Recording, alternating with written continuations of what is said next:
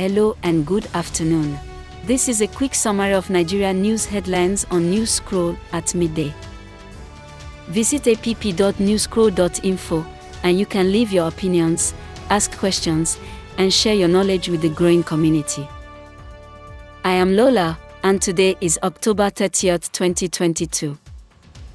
Here are the top Nigerian news headlines, filtered from multiple sources.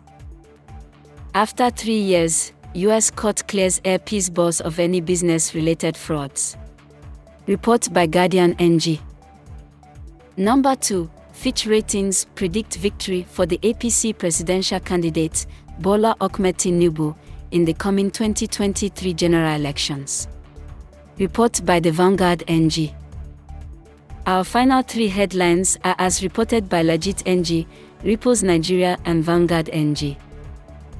Number 3. The Oni of Ife was at the redemption camp alongside other traditional leaders on the instance of the Redeemed Christian Church of God.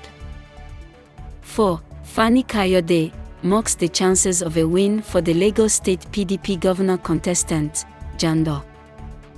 5. NAFDAC dismisses claims over the addition of mercury in vaccines administered to Nigerian children. This rounds up the headlines at midday today from Newscroll. Visit app.newscroll.info to share your opinions.